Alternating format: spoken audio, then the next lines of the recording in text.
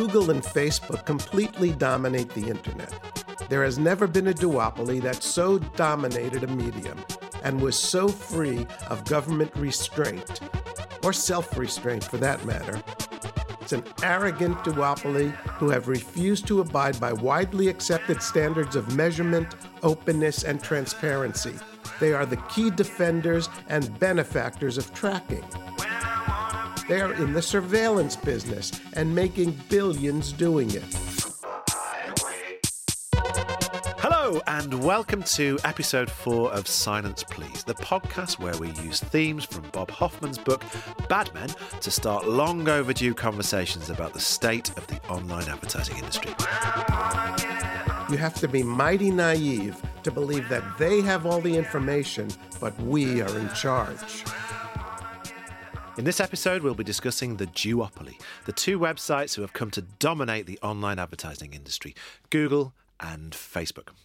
Today, we're joined by Kevin Joyner, Director of Planning and Insight at Crowd, Ben Portnoy, Director of Media and Analytics at De Winters, and lastly, Owen Pringle, Partner of the ARC Group and former Global Director of Digital at Amnesty International. So, we're recording this podcast in April. Last week, Facebook's chief executive, Mark Zuckerberg, faced a grilling from the US Congress over privacy and the data sharing scandal. But first, I want to try and work out how Facebook and Google have come to be as powerful and as influential as they are. In Bad Men, Bob Hoffman says that together Google and Facebook own 77% of the US advertising budget. How have we found ourselves in this position, Ben?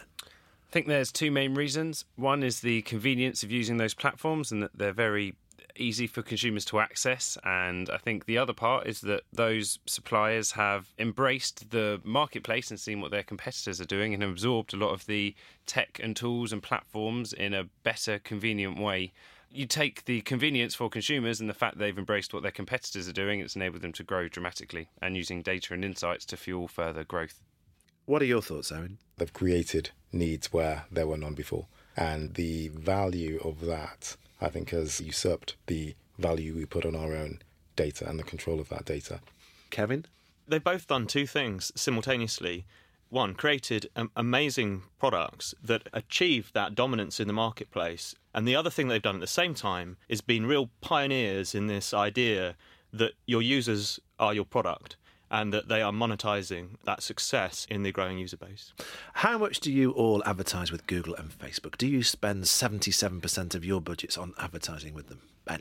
I wouldn't say it's as much as 70%, but, they do take up a fair proportion of our spend. I think the Google tech stack makes it very easy for advertisers to increasingly use more parts of their portfolio as opposed to using competitor products. Could you explain what that is, the Google ad tech stack? Yeah, sure. So we use, Google's obviously very well established for PPC advertising. And then on top of that, you've got YouTube. And then on top of that, you've got DBM, which is Google's platform to access programmatic advertising, which most people will be familiar with from a retargeting perspective. And then you've also got a whole load of different data tools and other systems which add into that technology platform. All of the Google stuff sits within one separated universe, which means it's very easy to use all of the different bits of tech together. The ease of using their platforms means that from an agency's perspective specifically, we're able to do more work better, more quickly from using a set of technology platforms which are all interwoven. How do you use Facebook? We use Facebook largely from a content perspective, so a way to put interesting bits of video and editorial in front of the right audiences. I mean, the benefit of Facebook is that you can be really highly targeted. Facebook and Instagram, you can be really highly targeted to a relevant audience with interesting things, and you can judge how well those bits of content land with different audiences. So you have a really good understanding of this works best with whom. What kind of data typically might Facebook give you when it comes to your targeting options? Well, everything from people's likes and interest and age and demographic through to their how many people are within their family, and then there are also third-party data segments which you can overlay over the top, which come at an extra cost but enable you to, look into a whole load of different habits and behavioural opinions and insights. Owen, what do you think it means for the consumer that these two platforms own so much data and then resell that data? I think people aren't thinking in a way that perhaps they need to about the ownership and the value of that data. Although obviously it's been brought into sharp focus quite recently with the Cambridge Analytica investigation. And the likelihood is that there will be more large-scale breaches that will need to happen before this stuff really becomes centre stage in terms of, the consumer's mind. Do you think people care about privacy and data? Yeah, I don't think they do to a large scale as yet. I do think that within the next few years, legislation will close the gap on technology. Technology has historically had a much greater lead on legislation thus far, and legislation has followed by some years. I think the EU has been quite proactive in trying to close that gap, and obviously with GDPR, it again puts that into sharp focus. I love the GDPR. I absolutely love it. I think it's so progressive. I've got so much respect for the legislators who, unusually, as you pointed out, that they've led the curve in front of technology, quite unusually. The beginning of it that recognises the individual's right to the protection of the data that describes them as a human right, in the same way that European legislation recognises the right to sort of freedoms and to a family life and to be able to have a business life as well. These are fundamental human rights. That's astonishing that somebody's woken up and realised, hold on a minute, I don't exist properly if we don't count my data that describes me, and it's mine and it's part of who I am. That's the reality of the 21st century. And we're seeing that in law now, and really clever things about how to deal with that challenge are all in that law. Ben, are you similarly enthusiastic about the GDPR? I think there's a lot of great things that come out of it. I think the clearing up of bad data from the marketplace is going to be excellent. I think there's going to be less data, which is more accurate and more valuable, which means that marketers in the long term are going to be able to do a better job. I think there's going to be a lot of good that comes out of it for consumers understanding the value exchange with brands and with the internet. I hear very regularly how annoying advertising is and how annoying it is that people are essentially serving consumers relevant content. And I think that the GDPR is going to help establish the role of data in the internet and in the wider marketplace. I think that there are obviously some challenges from a performance marketing perspective. That's a marketing issue, something which is less relevant for consumers, but it's going to have a backlash on a whole load of suppliers within the ad tech industry, within the marketing industry, and for people selling stuff. It will reinforce the duopoly that we're talking about. But yeah, I'm under the impression that it's very easy for Google and Facebook to just put one disclaimer out that says opt in to continue using our platforms. People won't even think twice because they're used to opting in on those platforms. So the question to do Dointers spend more than 70% of their clients' revenue or their ad spend in the duopoly platforms, not at the moment, but give it a year's time, I'd be very surprised if we're not spending far more than 70%. That's interesting. So do you think that GDPR will benefit Facebook and Google in terms of how much we spend with them in the future? I think it's given them a big red button. They've had this big red button that's like an earthquake button in the digital ad industry, and they haven't had to press it, but the GDPR has made them. What I'm talking about is it being so difficult to comply with the spirit and the law of the GDPR unless you connect advertising data to the individual. And that's one of the things the GDPR does, is it sees what we used to think of as anonymous, not personally identifiable data as like, it doesn't matter. Well, it says that it does, that it is personal, because it ultimately is connected to the individual. It's what makes those ads chase you around the internet. Therefore, the only businesses that can help us deal with things like consent are the ones that have logins that are popular and that everybody uses, that connect all that data to the individual, the identifiable individual. That's Google and Facebook. We need those companies really to realise that while they've got this really excellent position where they're really making a lot of money out of a duopoly over the industry, that communication with somebody who wants to receive it, because they've given their consent and because they've invited a relationship, will make more money. That will make more money if they allow that to happen. So it's a bit like all the data ends up under their control, and perhaps the industry that we work in at the moment changes quite dramatically, and we can only hope and look forward to a moment when they go, okay, I wonder what will happen if we hand the keys back to the user. I think that's a really interesting perspective in the sense that the corollary of all of this, I think, is that the consumer ultimately probably will gain control of their data again. So the last data protection legislation is just over 20 years old. Things are increasing and changing at a rapidly increasing rate. So how long will GDPR be relevant? And, will we have to change that legislation again in less than 10 years? The likelihood is probably. Perhaps at that point, there needs to be a new economy around how data is owned. And the ownership of that data goes back to the consumer, and they themselves are not only the owner but the marketer of that data, and they themselves use that data as an economic tool, a currency, if you like, in its own right. The future of Facebook, for example, be to split the platform, the thing that connects the users with the content, with the technology, from the revenue generation side. Will they need to do that before antitrust comes in and does it for them, is a question that I think will probably need to be asked in the next decade or so. Owen, Facebook and Google have market dominance now, but what about Amazon and Apple? What are they up to? I mean, I guess Amazon obviously is owning any space that they enter, which is kind of scary. They have an amazing impact on industries that they say they're about to enter. So they've mentioned healthcare recently, dentistry, just sort of really off-key industries. And the share price in organizations who are leading in that space suddenly drops just by an announcement or a rumor. So, sort of rumor capitalism, if you like. It's quite weird. So I think Amazon have quite a unique position in the respect that they will probably own any channel to market that involves a transaction. I don't think really Apple will be a long-term player in that respect because they are more focused on the hardware. Their software is not great. Their user experiences, apart from in the hardware, isn't great. So I think that, over time that will become an issue for them. But for Amazon, I believe that, they're just beginning. Ben, what's your experience of working with Amazon?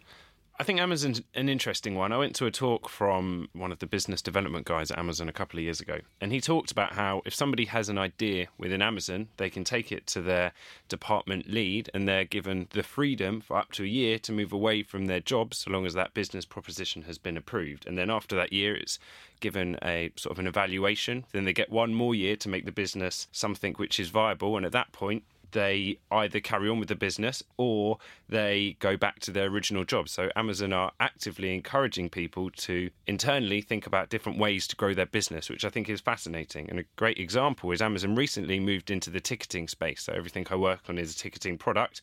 Amazon came in with a lot of investment and a lot of gusto, and they shook up the ticketing space aggressively. Now, whilst their ticketing venture ultimately turned out to be unsuccessful because it's a very complex marketplace which has got lots of competition. A lot of people who work in that space already have masses of data on the consumers who buy tickets for specific events. Amazon saw an opportunity because they really understand their consumers. They thought they had a good perspective over who would be interested in what. Now, ticketing didn't work, but the fact that Amazon, through selling physical products as well as digital and online products, have got a massive data pool and understanding over how consumers behave means that for me, out of all the suppliers, probably the ones who are going to have the biggest opportunity for significant growth over the next few years. There's a big conversation about the convenience of privacy. And for me, you can probably look at a few different demographics and you can see a sliding scale. People who have grown up with tech and digital devices are happy to forego their privacy for convenience. For instance, I don't care that Uber knows everywhere that I go, but when I land in LA, I don't want to see an advert for a Mexican restaurant in London. I want to see a recommendation for something in LA. That's making my life easier. So long as my data is protected safely, I'm firmly in the category of I don't mind people understanding my digital footprint if it makes my life easier. I would imagine increasingly that will be the case on the proviso that data is managed and kept safely. Right. Let's get into Cambridge Analytica, the consultancy firm accused of improperly accessing the data of millions. Ben, why should we in online advertising be concerned with this story? How does it relate to our industry?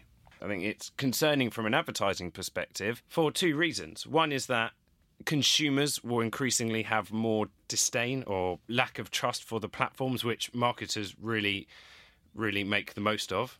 And I think it also raises a whole load of questions about data security and also the quality of data which we're using. Kev, what impact do you think this has on our industry, everything that's happened with Cambridge Analytica? For a long time, people have been telling me that, normal people, typical people aren't like you, Kevin. They don't care about privacy. If you're trying to build propositions or persuade people with arguments about privacy, it won't work. And in fact, if you give them options that help them take control of their data, they won't take them if it requires effort. And, I hope a little bit that with the Cambridge Analytica scandal, that might just begin to change. Because you've got Rory Keffin-Jones on the BBC News talking about things like personal data. and choices that you make about personal data, about the responsibilities of business like Facebook in terms that people can understand. And yeah, I think it may raise the profile of the issue. The public reaction, I think, has shifted. I think people do care more now as a result of what's happened. Would you agree with that, Owen? I would, yeah. I mean, I don't know for how long that will last in its current form. I do think that it will take probably a large data breach for people to really get to the stage where they think, actually, this isn't quite what I signed up for. With regard to Cambridge Analytica and its impact on the industry, over time, I believe that there will need to be, a redressing of balance in terms of how the organisations manage that data. I think the issue there was about transparency, impropriety of information, if you like, if you think about the way in which it was moved from one party to another and the nature by which it was done so without consent. So Facebook aren't doing anything that you haven't given them permission to do, other than the fact that the information that was used was only supposed to be used for research purposes, and it wasn't. But, other than that, did they actually break any laws? No. That's the key issue there. What's pivotal maybe about this with Cambridge Analytica is that it has to do with the manipulation of democracy. It's not that, how inconvenient, I've got to change my password, or some business that I didn't want to, or, didn't know that they might, are going to show me adverts. It's the outcome of the UK's relationship with Europe for years to come may have been influenced by negligence on Facebook's part. So that's why the journalists are suddenly, vibrant about this, and why it might have a lasting impact, because it's more fundamental, the effect, when it comes down to things like the outcome of elections. Ben, do you think what's happening now could erode the power of the big two? I think it will probably play into their hands more, because I think as data becomes more topical, people are more likely to be distrustful of other environments, and I think they're more quickly to provide Facebook and Google with an opt-in because they'll see those as safe environments that they're familiar with. I think something that is really interesting that comes out of all the stuff with Cambridge Analytica, though, is, and something which Bob Hoffman also touches on, is whose responsibility is it to make sure that data is looked after in an appropriate way? And a lot of what Bob Hoffman talks about, it comes across as his feeling is that it's the agency's responsibility, and the agencies have helped lead the lack of transparency and confusion around the digital marketplace and the data within there, which is, coming from an agency perspective, a part of me can understand what he's saying, but also agencies are increasingly pressurised from both clients and also from the media suppliers that they're working with. And when I read the book, the annotations that I put repeatedly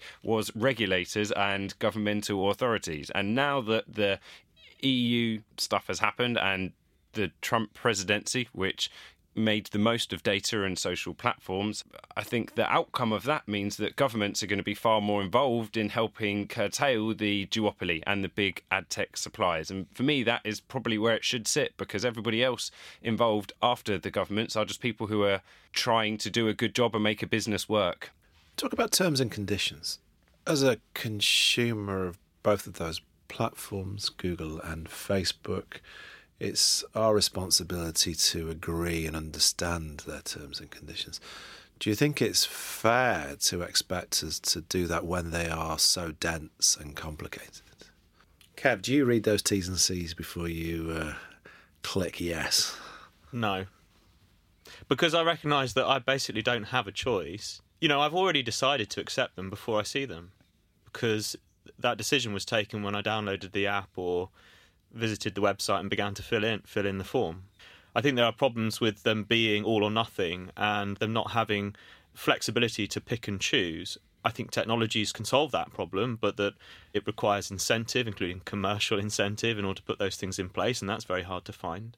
But the law does as well think about, never mind the terms and conditions, what do we need to protect? And it's things like being able to request all the data and see it, to delete it if you want to take it to another provider. And so the new law almost skips around the problem with terms and conditions, comments about consent, but makes sure that despite them, we've got the powers as an individual over our data anyway. Ben, what are your thoughts?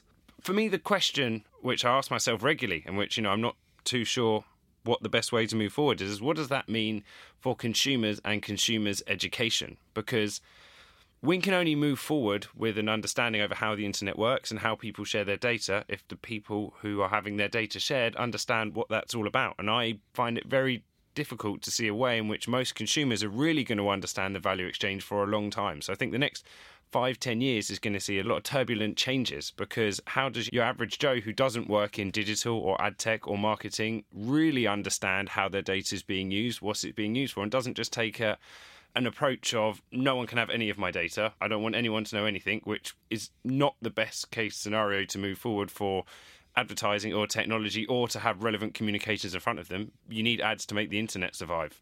Do you think there's a future in which companies like Google and Facebook don't actually require this much data to sell their advertising solutions? Ben?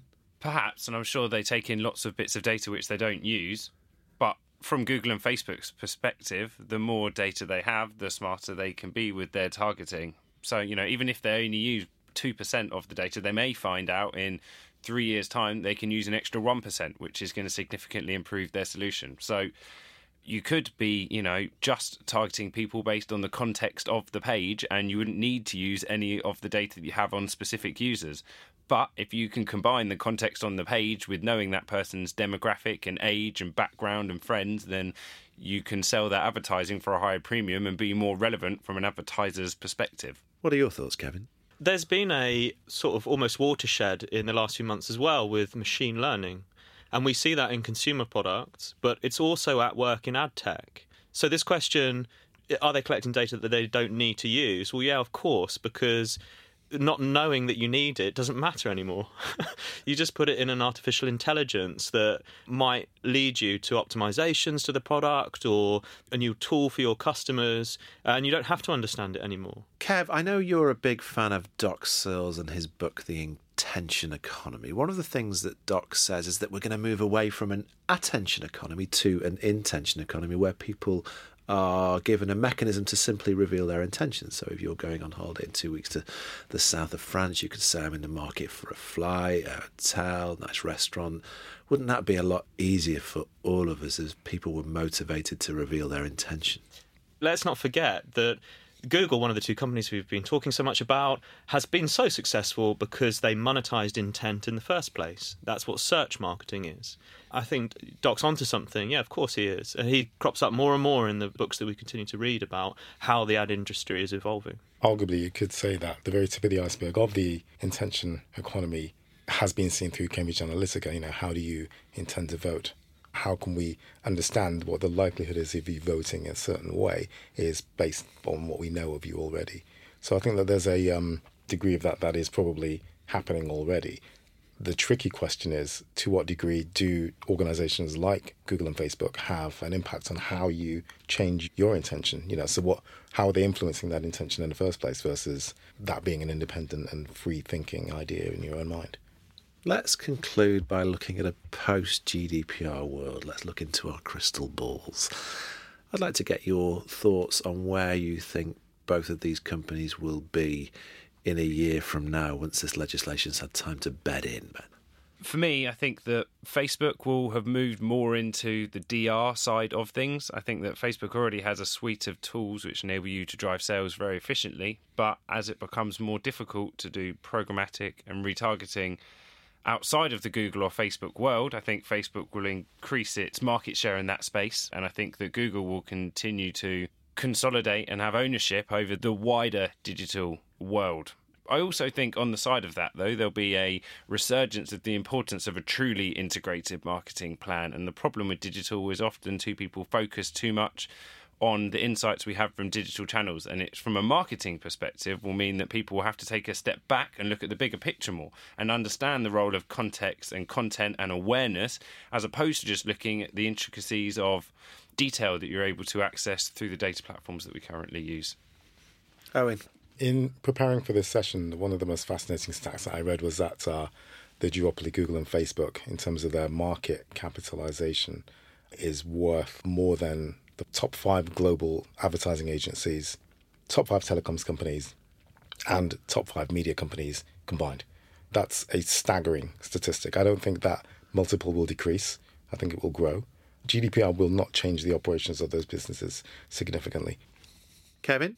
new product features introduced so that they align with the GDPR mean that they'll be respecting their users more. The other thing I think is that they'll both be enjoying bigger revenues because overall of the competitive advantage caused by the law. And the third thing is, this is my prediction, they will both have at least one big court case live where they're being sued under the GDPR.